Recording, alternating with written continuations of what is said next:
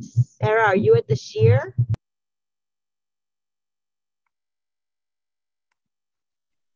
Yeah, I'm here. We're just getting set up.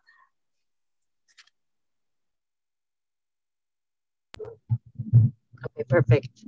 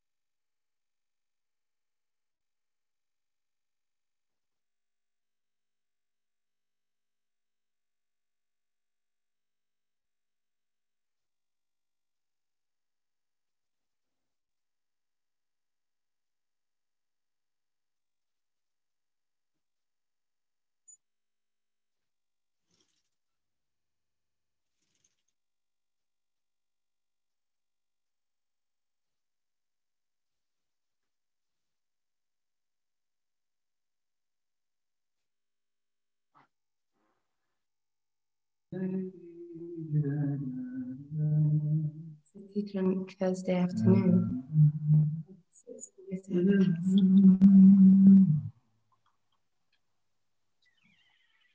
Oh my God, what's the meeting, please? Fantastic.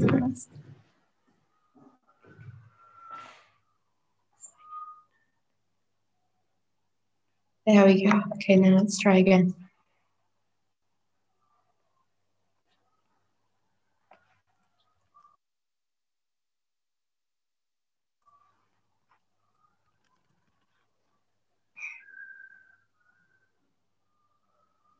Oh, there we go. Do you want to make me host? And then we'll see when people want to join. Just click on my.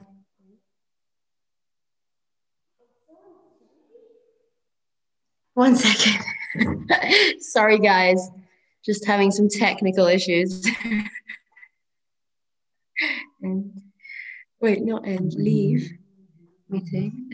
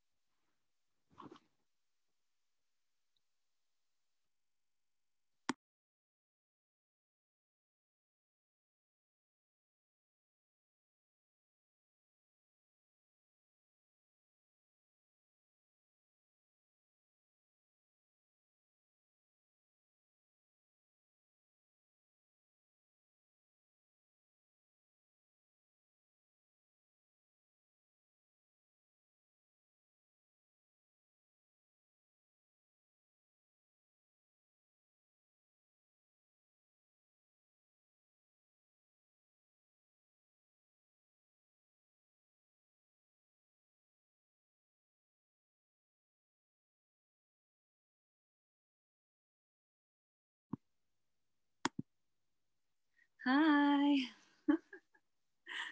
I don't know who's around, but I might have to leave early, but I'm here now.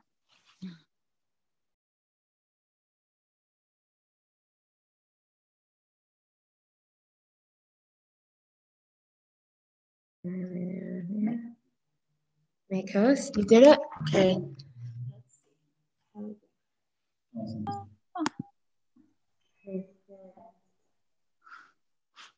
Yay.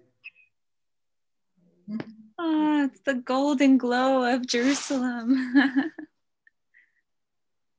Yes. Do you prefer? Doesn't matter. I'm used to it already. It's Baruch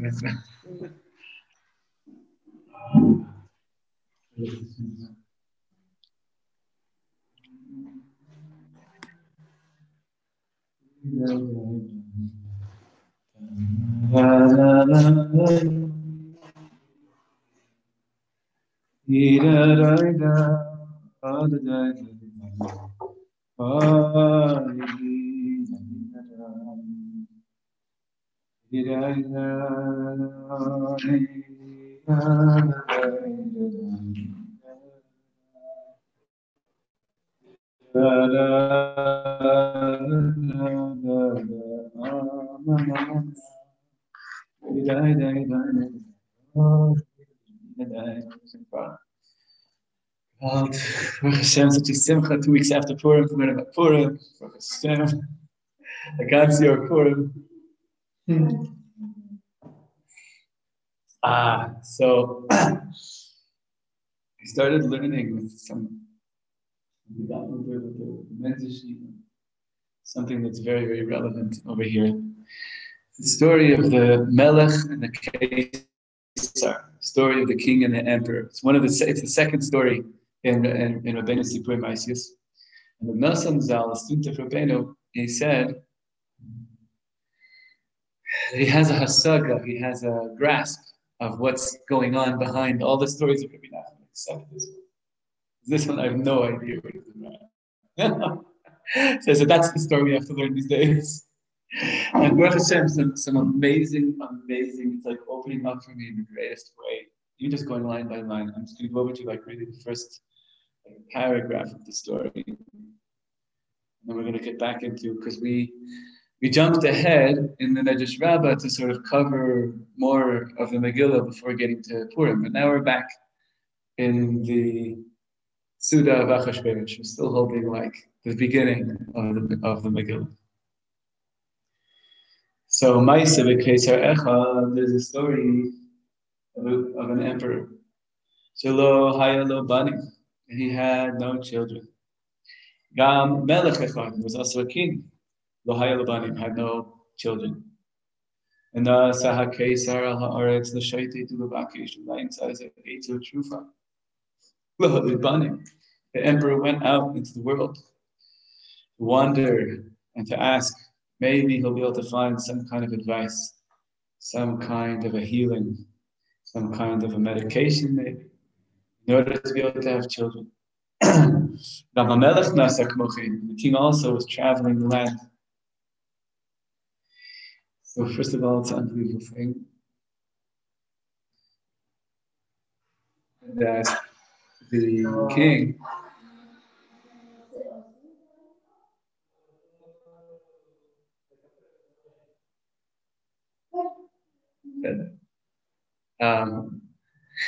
it's all part of the story. Like BDU when we start.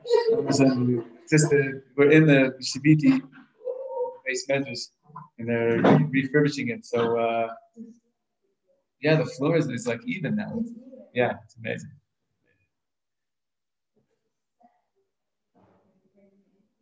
You like, yeah. Anyway, so the workers are just okay. So the emperor and the king, right? So the thing is, first of all, it could be the biggest. First of all, the desire for children is so deep, and the pain when there's a lack of children is so profound. It's very hard to even put in words. what it is. Like it's a connectivity to the infinite chain of being. It's the experience of being a creator. It's really is almost no words for what it means to want to have children, and the pain of to not have children. And then the king, or the most richest, powerful, everything they have in their palace doesn't work. You can't find it there. You have to travel. And as you're going to see, they're putting on this plain clothes, pretending nobody knows who they are. And maybe that wisdom, maybe the secret of how to have children is not with the elite, not with the aristocracy and the wisest people and the official, maybe health establishment and so on and so forth. But maybe there's some deep secrets in the little hamlets, in the little towns, and who knows where. We'll figure out how to have children. And they both ended up in one little inn by the side of the road. They didn't know each other. The emperor could see by the king that he has the ways of royalty. Even though he's wearing, plain clothes, but the way he's holding himself, he can't hide it. He's holding himself in a kingly way. He asked him, when he admitted to him, yes, I'm a king. And the Melech also saw, in the person asking him, and he admitted also, yes, I'm an emperor.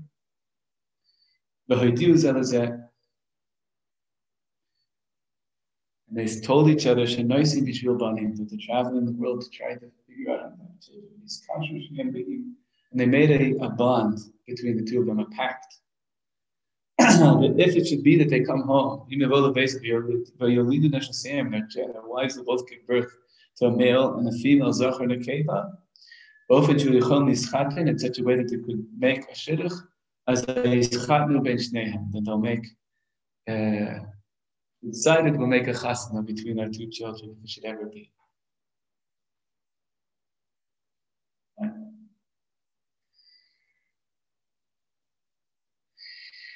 First of all, it could be a mashal for the neshama that in Shemayim there are no children.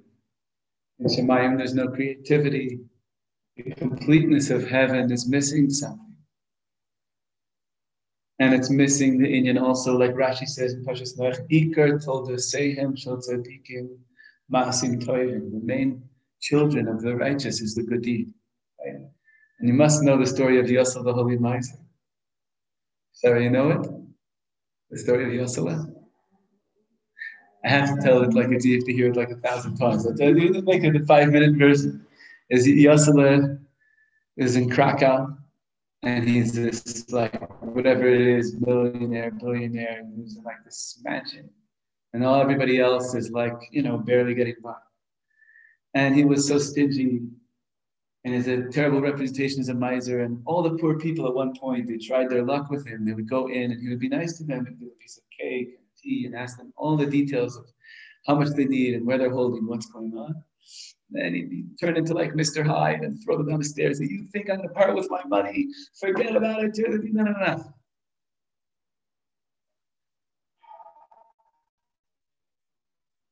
This is one week. The miser becomes very, very sick. And the Chevra Kadisha come to his house.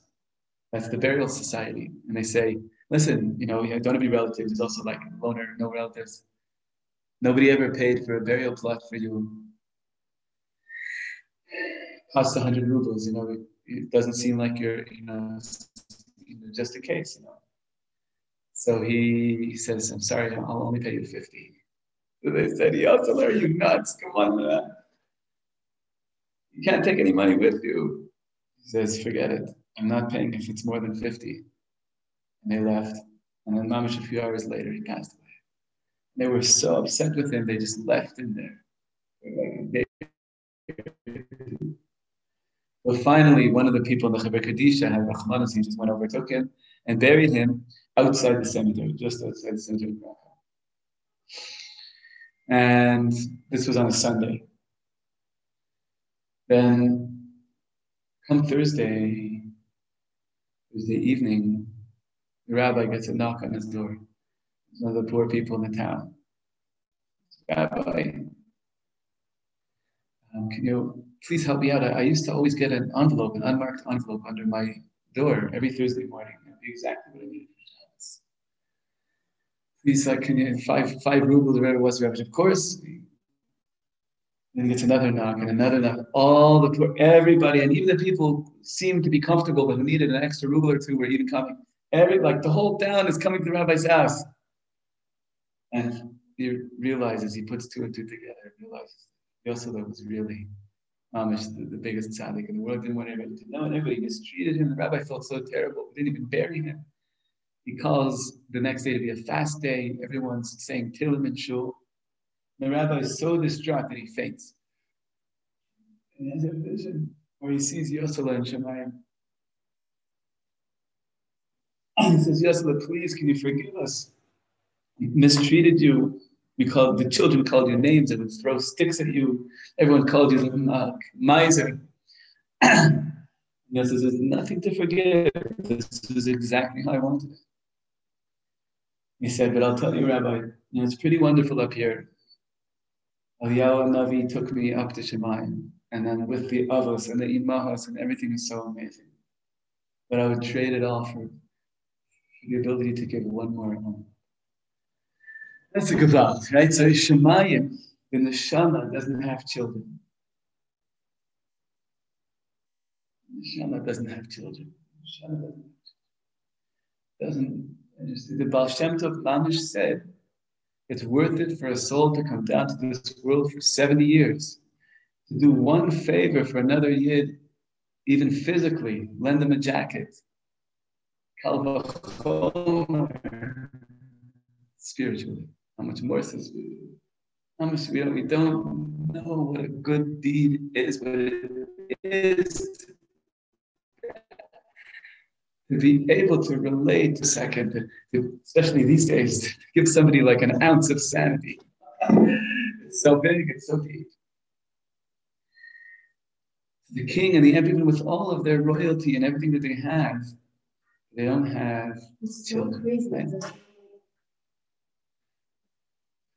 Right?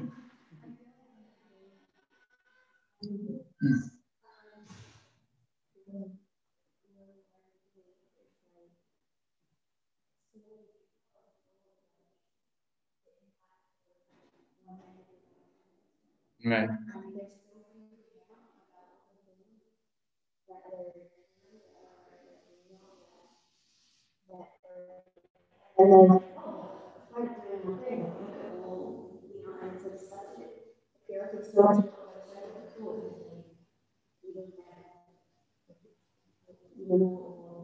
Oh, one good thing is,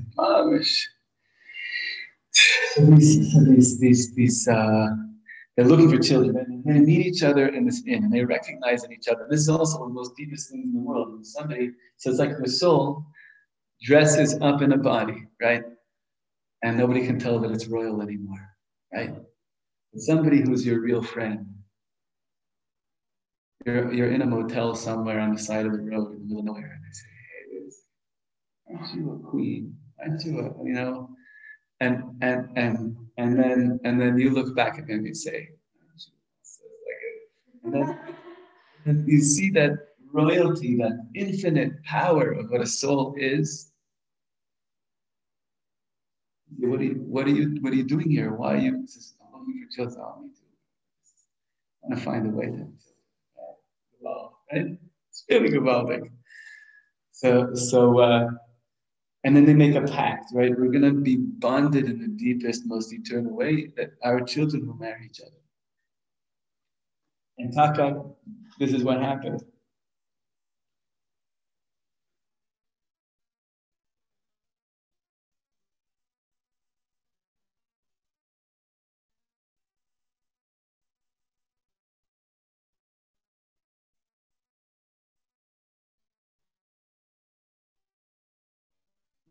That's a case of the base of another bas, the base of another ben. He went to his house and.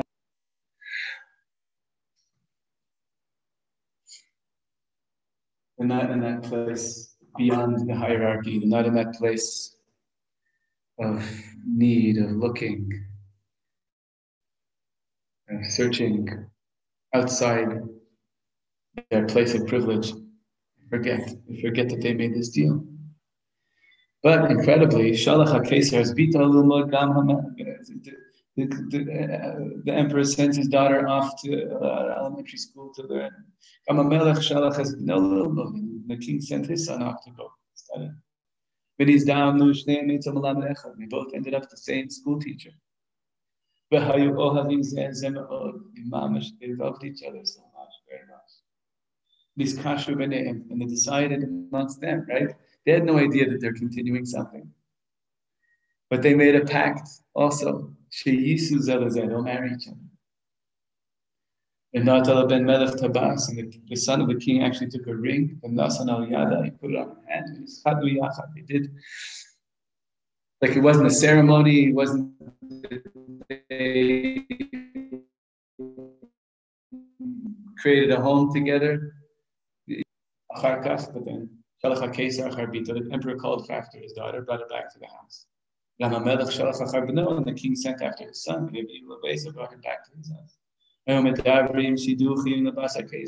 king starts talking about suitors, bringing in shidduch, a shidduch, to marry the daughter of the emperor. She wouldn't hear of any shidduch. Because of this deal, because of this pact, this bond, this marriage he already had.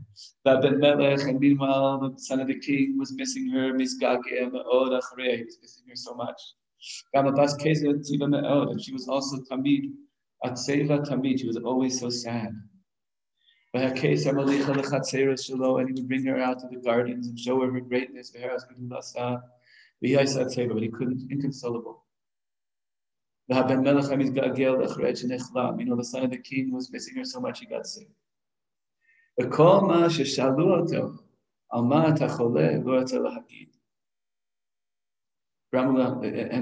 right, they were keeping they wouldn't reveal why they were each so sad, right?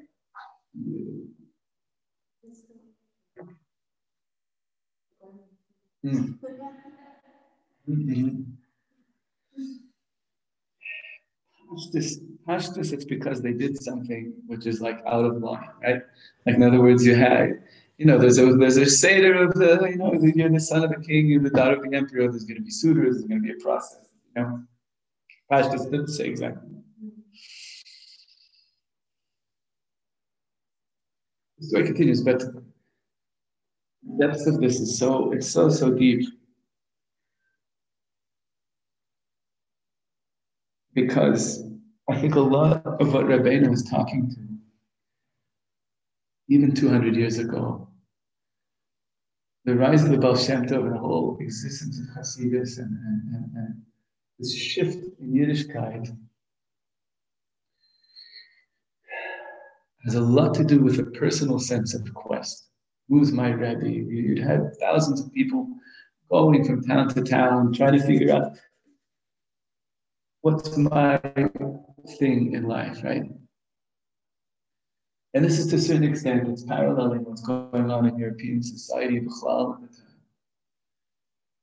Where it used to be your father's a blacksmith, you're a blacksmith, you were from this part of society, there's like no question who you're going to be. And suddenly, the modern world creates more of an individual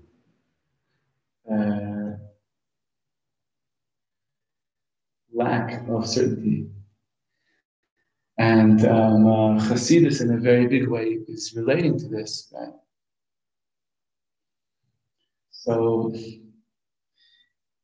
what it also does is it creates a break between parents and children. I'm on my search, and you have a whole system, parents, right? And we're still feeling this a little bit these days. The depths of it is, I think, what we're going to maybe teaching us in this story, coming out to meet us, is that the parents also had a search. They had their own story. The king and the emperor, who were in places of privilege and everything, they found that place and they had that moment of incredible bonding, and it was forgotten. And we, the children, were actually continuing, mamish continuing from where they left off in that spiritual place that's above time. Right? This is mamish, the Indian of the depths of what Rabbi Nachman is talking about when he speaks about what his stories are. In the introduction to the shiurim, Rabbeinu said,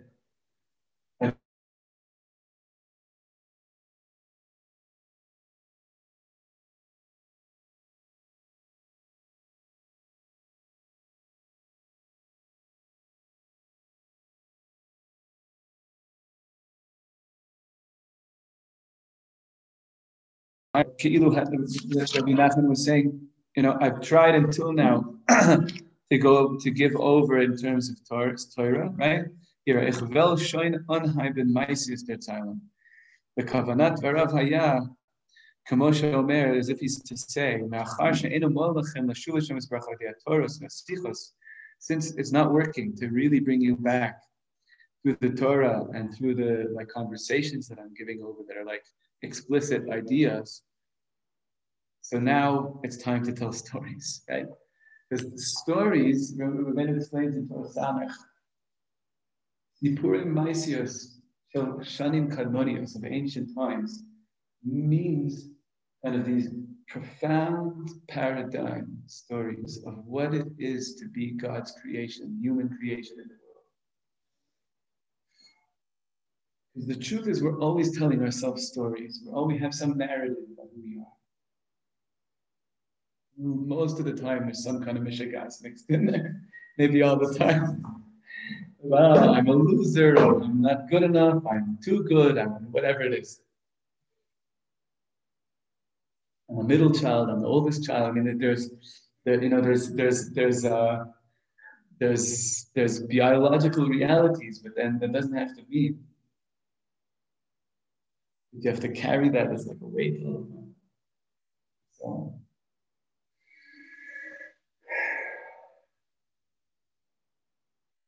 So to hear a true story, that Rabbi Nachman really worked to give over these fantastic stories that lie at the very core of what it is to exist. And in Hebrew, in English even, I had this big this morning. When you tell a story, say once upon a time, right? They have to know that the Zohar HaKadosh says, Az Yashir Moiseh, by the song at the sea, which is also a moment of tremendous bonding with the Kodesh Baruch Hu. It says, the Aleph Roichev al Zayin. The Aleph is writing upon Zayin. Az. Aleph that's writing upon the Zayin. It means that there's a connectivity with Hashem that is above time. The song at the sea is still, we mamish say it every day. We're still singing it. Every time before Shemona Esrei, Shira Chadasha, Shira Gelulim, Shim Habal Tzvat. We're always, by Shachris, by Mariv, always going back to that song. Because it was a moment of a bond with the Kodesh Baruch Hu that's above time. Aleph Rochev Al Zayin. So, because time is 7 days a week, and Aleph is the oneness of the connection, right? Now look at the English expression, once upon a time. That Gabaldik is mamish that Zohar. Once upon a time. The Aleph Roichev Al Zayin. Literally, mamish. It's crazy, right? Because a real story is a story that's beyond time. It's a story that is Shanim Kadmoni, is from ancient times. It means it's in a place that's above time. It's a story that applies to all of us. And the story itself tells you about moments when there are connections that are above time. A bond, a bris milah is on the 8th day. A chuppah starts with the letter 8, chet. Also, it looks like a chet from the inside. And it's a commitment that is, no matter what happens within time, there's going to be a connectivity. The bris with Hashem is a bris between the chas and the kala. Whatever happens, through thick and thin, there's connection. Whatever it will be. So,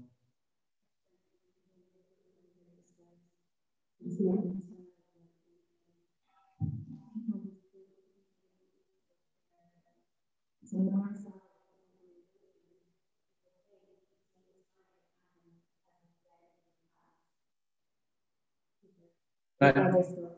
Wow, yeah, well. Rav Kook, it's so beautiful to lose and go on. This is, but the thing is that we forget, right? So the story itself is telling you about a moment of a bonding.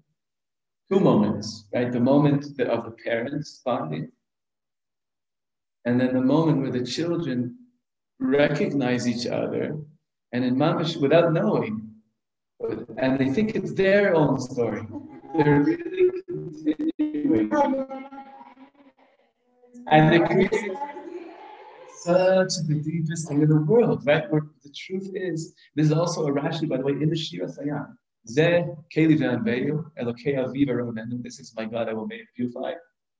The God of my father, and I will exalt him. So it says Rashi, Elokei Avi.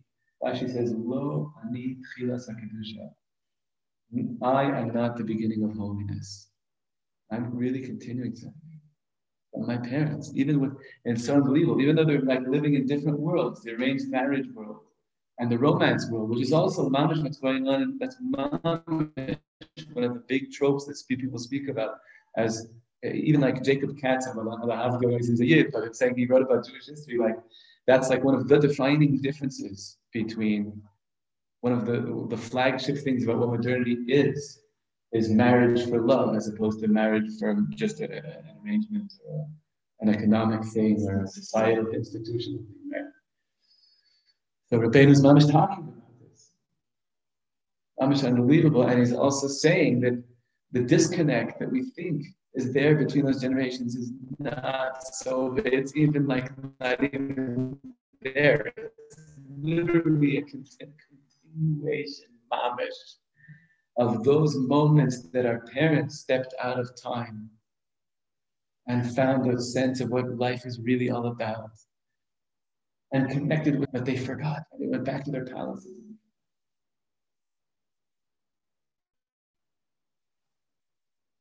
Now let's go back to Achashverosh's Suda, right? So Gavalt, right? Achashverosh's Suda. First of all, as a preface to this whole thing, I must have told this over 2 billion times, but the Rav Shlomo Alkovitz, the composer of Lechadodi, imagine what a Jew that was. He said, he wrote a sefer on Megillas Esther. He called it Manas Halevi. Did you get it? Manas Halevi. He sent it as Shalach Manas to his father-in-law.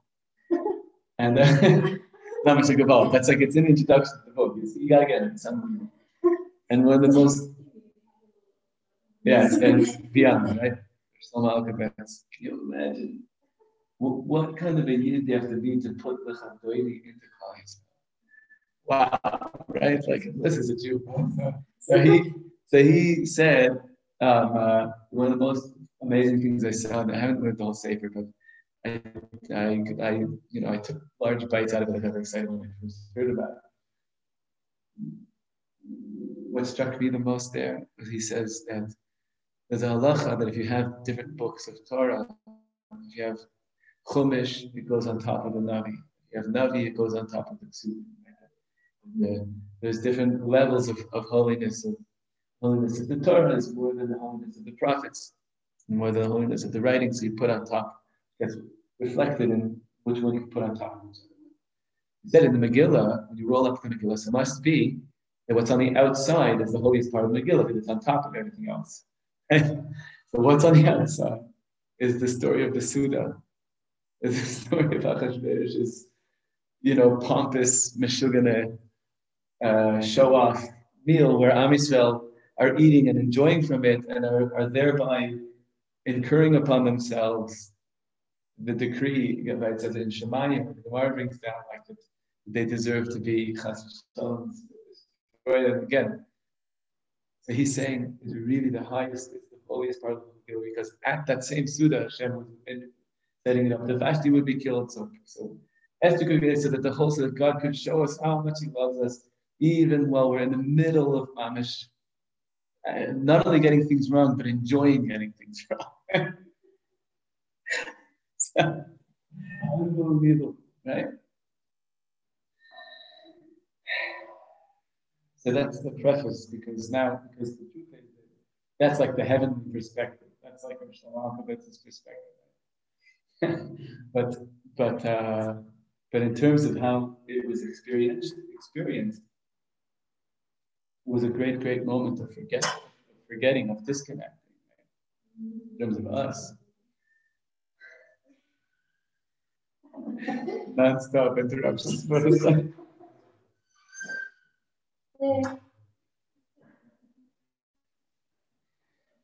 So the Medrash, this is Parsha Beis, right? Parsha Beis.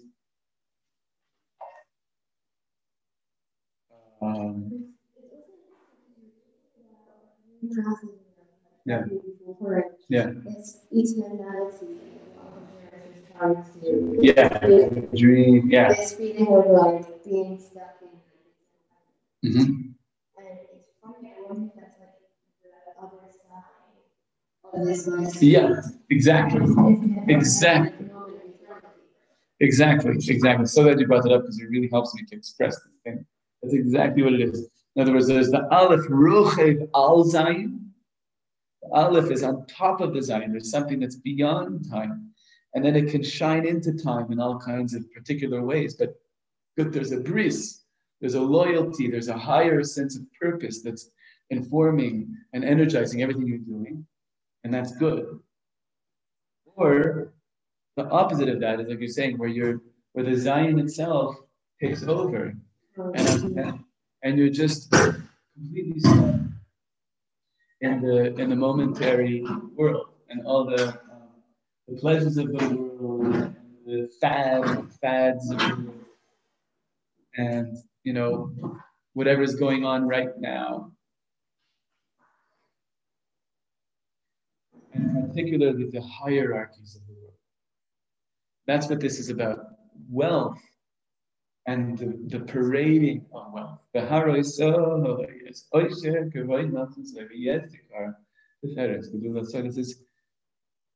Why did Achashverosh have to do this? Is to establish himself as a supreme ruler. Look how wealthy I am, And he had to dafka show it. That was a little later in Ois Dalet.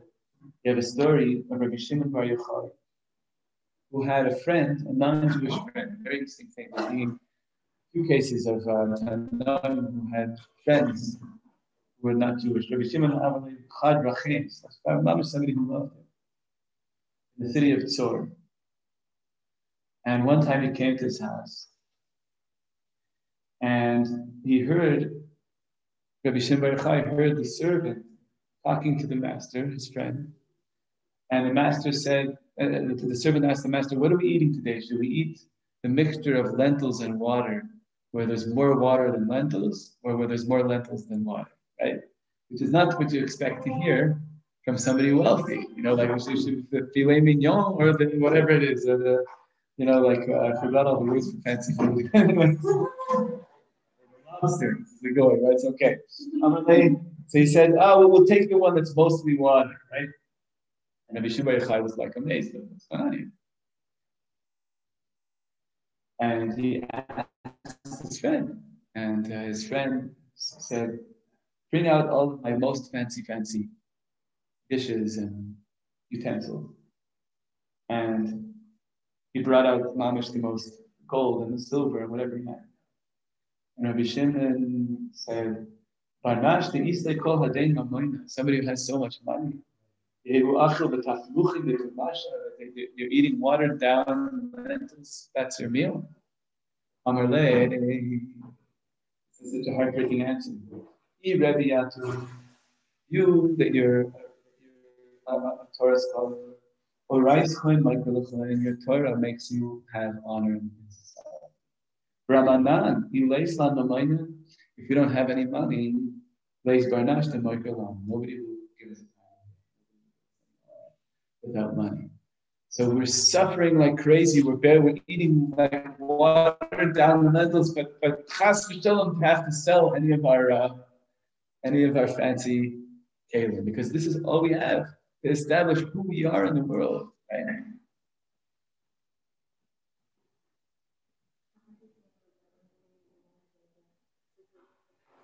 Yeah. You see on the outside, you have no idea how much suffering is going on the inside to maintain the thing, the right car, the right clothes, the right outfit.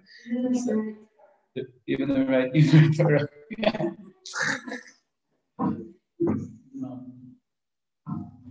Absolutely.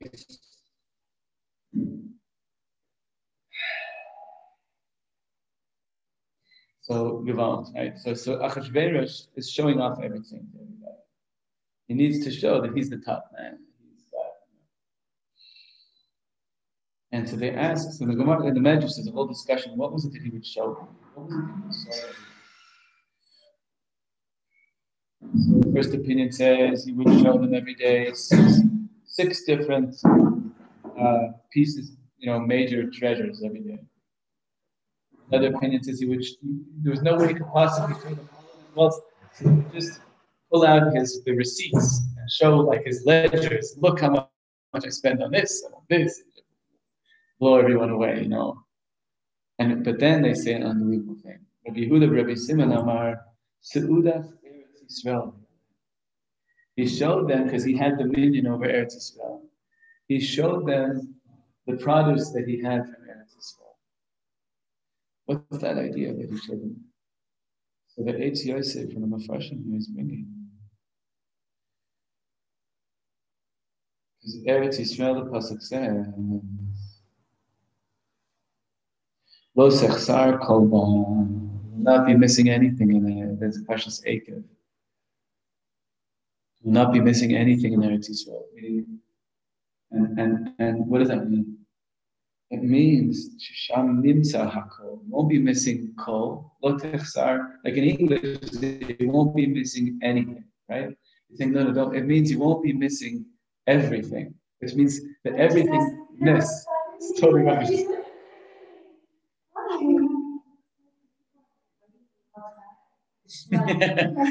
Thank you. No.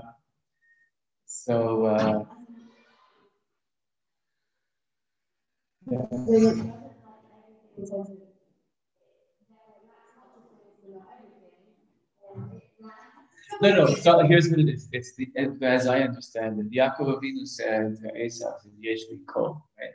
Esav says, "Yeshli rab." I have everything. I have a lot. And Yaakov says, "Yeshli kol." Everythingness, meaning completeness, wholeness. Right? The deepest wholeness. Nothing else has that kind of wholeness as Eretz Yisrael. Because it's mamish the place of it. It's the promised land, mamish the place of Hashem. It's the place where the Gemara says in Tainus that all the bracha in the world comes down first to Eretz Yisrael and then goes out to the rest of the world. First here, and then out to the rest of the world. So to give them the fruits and the products of Eretz Yisrael, this is how he could give them a sense of supremeness, something that just outclasses everything else. Is a lot, but it's still something you could put on a measure. Eretz Yisrael has the infiniteness of the whole, of literally filling the emptiness of existence. Eretz Yisrael provides for it. Lo techsar kol ba. You're not going to be that everything you're looking for is in Eretz Yisrael. You can have the kol.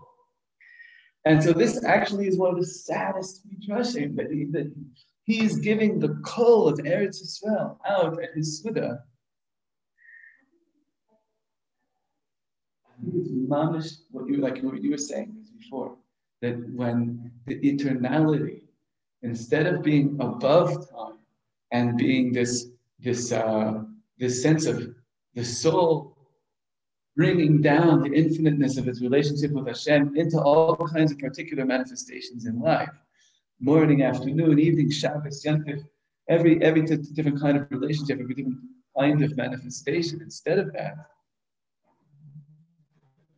it gets sucked into the seven, and the separateness of time and of existence needs a system of hierarchy. Once you have a system of separateness, then some are better, some are worse, some are more important, less important.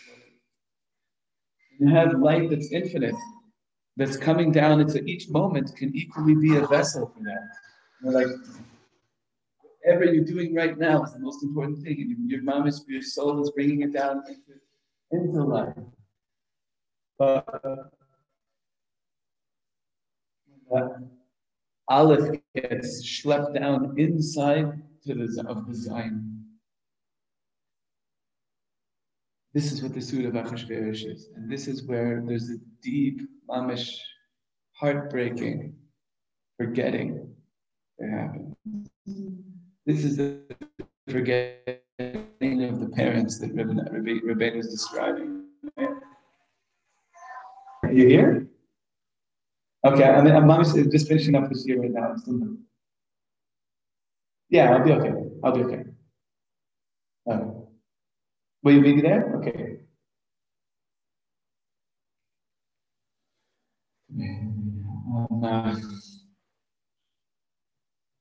So the Suda of Achashverosh is pulling this Chol over to him. The next opinion in the Medrash is Bigdei Kahuna, Rabbi Leibish Mar Bigdei Kahuna. He pulled out the clothing of the Kohen Gadol. Look, the clothing of the Kohen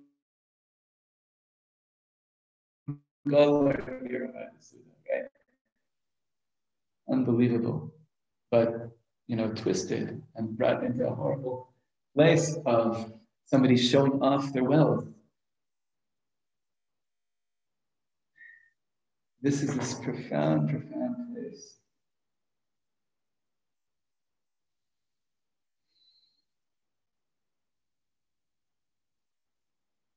Of being pulled into the negative of the world of the hierarchy and buying into it, like believing it.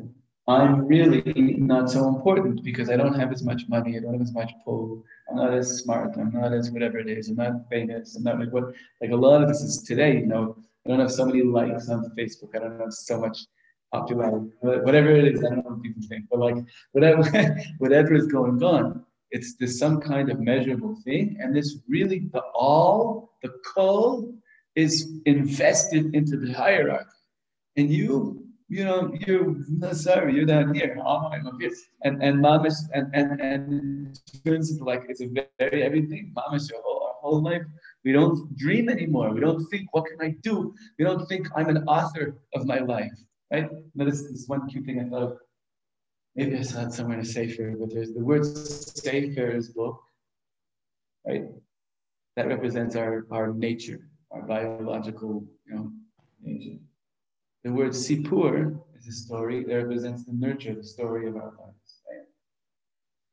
And we get affected by our biology and by how we were brought up. We're affected by that.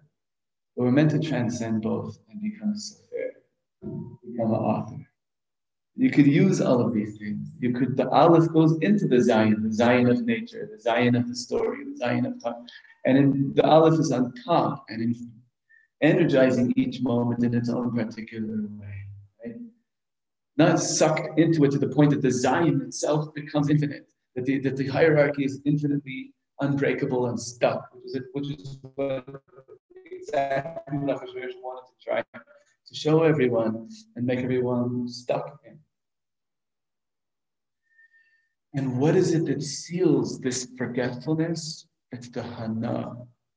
It's the taking pleasure from that. That's where it really, really becomes heartbreakingly awful. And the neshama, the person is in danger of forgetting. This thing, when it happens, right? We have these moments of connectivity, and then Bezos Hashem, the children, the longing that they had was so deep for their children that it means that they're going to continue actually that very longing itself, because I'm going to even forget about how much I long for children. Mm-hmm. They're going to be the ones who pick up from those moments where we surface and the aleph gets above the zayin again. Remember what it's for. Once upon a time, there was a Leibish, and he's not stuck. So this is mamish. It's a big struggle. So.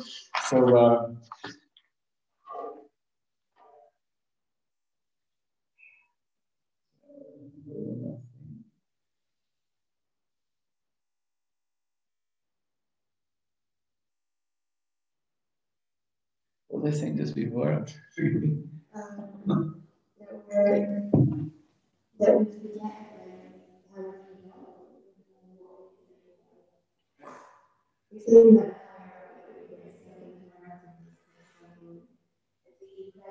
The pleasure, that's it. Yes, the pleasure is where the forgetfulness happens, right? Mm-hmm. And this is where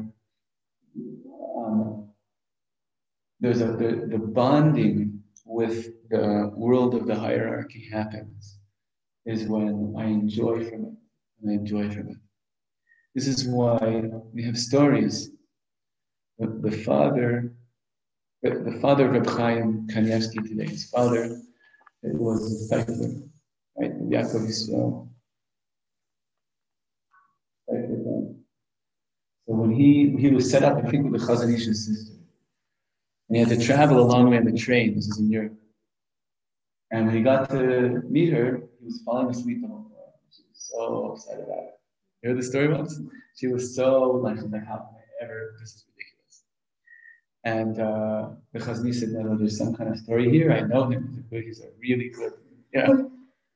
Turns out that on the way over, the seat of the train, he thought that it might have a mixture of linen and wool. It might be shatnez.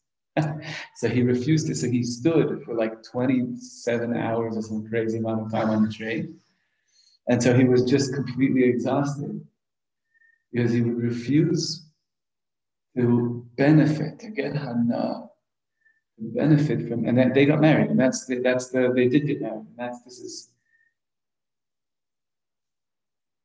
and this is one of the hardest things for us today, because the media pulls you in. We're sitting in front of computers on our phones, and it pulls you in the images, and they're designed by the greatest geniuses in the world to make you enjoy them. They're designed to make you enjoy that. It would be so unbelievably strong to see them and not enjoy them. That's where the secret of not forgetting.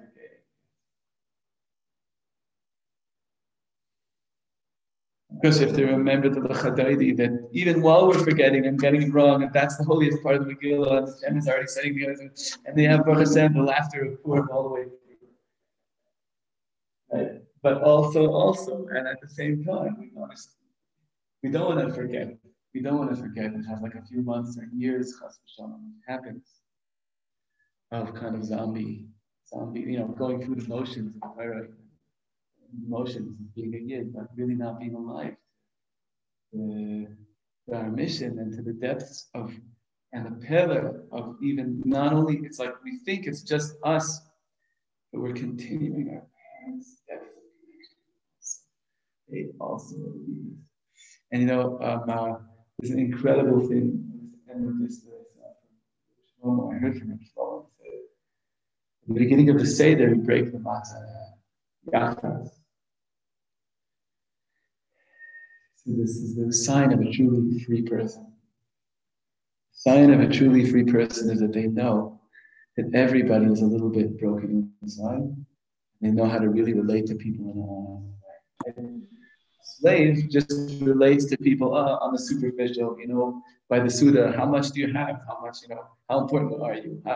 and just relating on the outside as if everything's okay. Especially these days when mamish nothing's okay.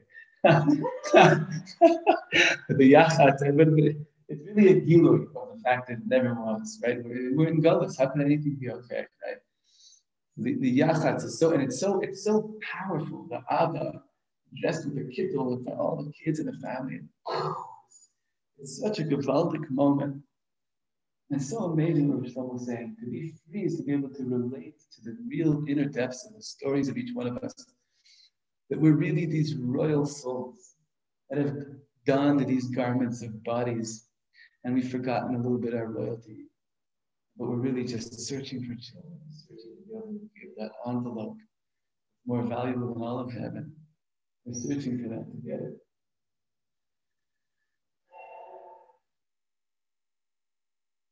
So to remain awake to that, to be free, is not to eat the chametz, not to get hana from chametz, not to even have it in your house, right? Mamish, nothing.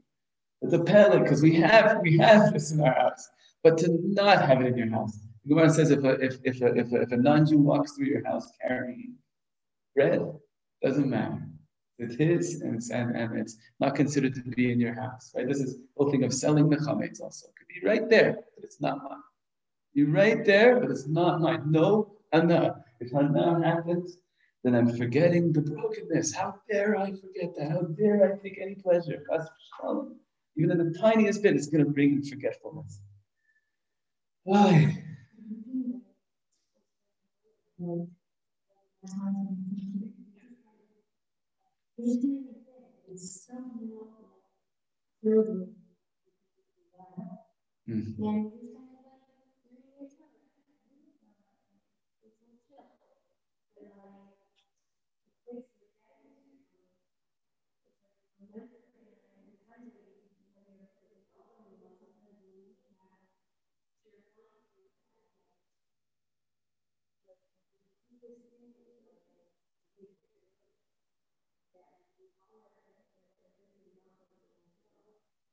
Absolutely, and we don't know when we're really having our deepest desire for Hashem. It could be when we're just mamish going by road, but we wish that you could want to. Maybe that's even deeper, maybe that's even deeper. I have a friend of mine who was very, very close with Rav Itamar Schwartz. You know that is at the Bilvavi, all that this. He's like this unbelievable genius. So he said the Yud Gimel Midas Harachamim, Hashem's 13 attributes of love. Okay, call you back in a minute. Okay. What does it mean, the 13? He says it means that Hashem knows when you want to want for 13 times. That's a good one. Want. It's mamish when Rav Nassim writes beferish that you can never, Hashem hides from us where we're truly holding. We don't know where we're holding. If you could see, if it was a Leibish meter and I would know, I just went up or I just went down, we wouldn't have Bechira Chofshis. Only Hashem knows. So, but yeah. Even this thing of brokenness and longing, we shouldn't hold on too much to what we think that means. Be a little bit poor, Nick. Oi, so Chaim. Mickey, I didn't see it. Unbelievable. So, how's Ellie? Surprise. Baruch Hashem. It's good. Amazing. Oh my gosh, it's such an incredible concept. You guys to one day be your neighbors. We're very excited. I know. I'm so excited. It's crazy. It's exciting. All right. From Montreal, from Barclay and Goye to, I don't even know the name of the street. Who cares what names of the street? Hi, Sarah. We lived a block away from this lovely rabbi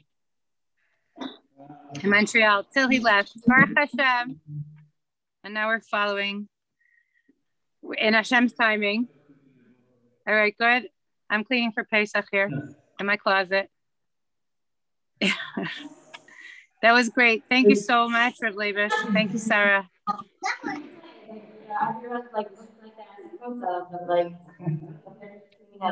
Yeah, I'm at the it's my hotel room. No. Baruch Hashem.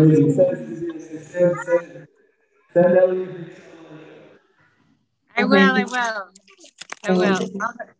Huh?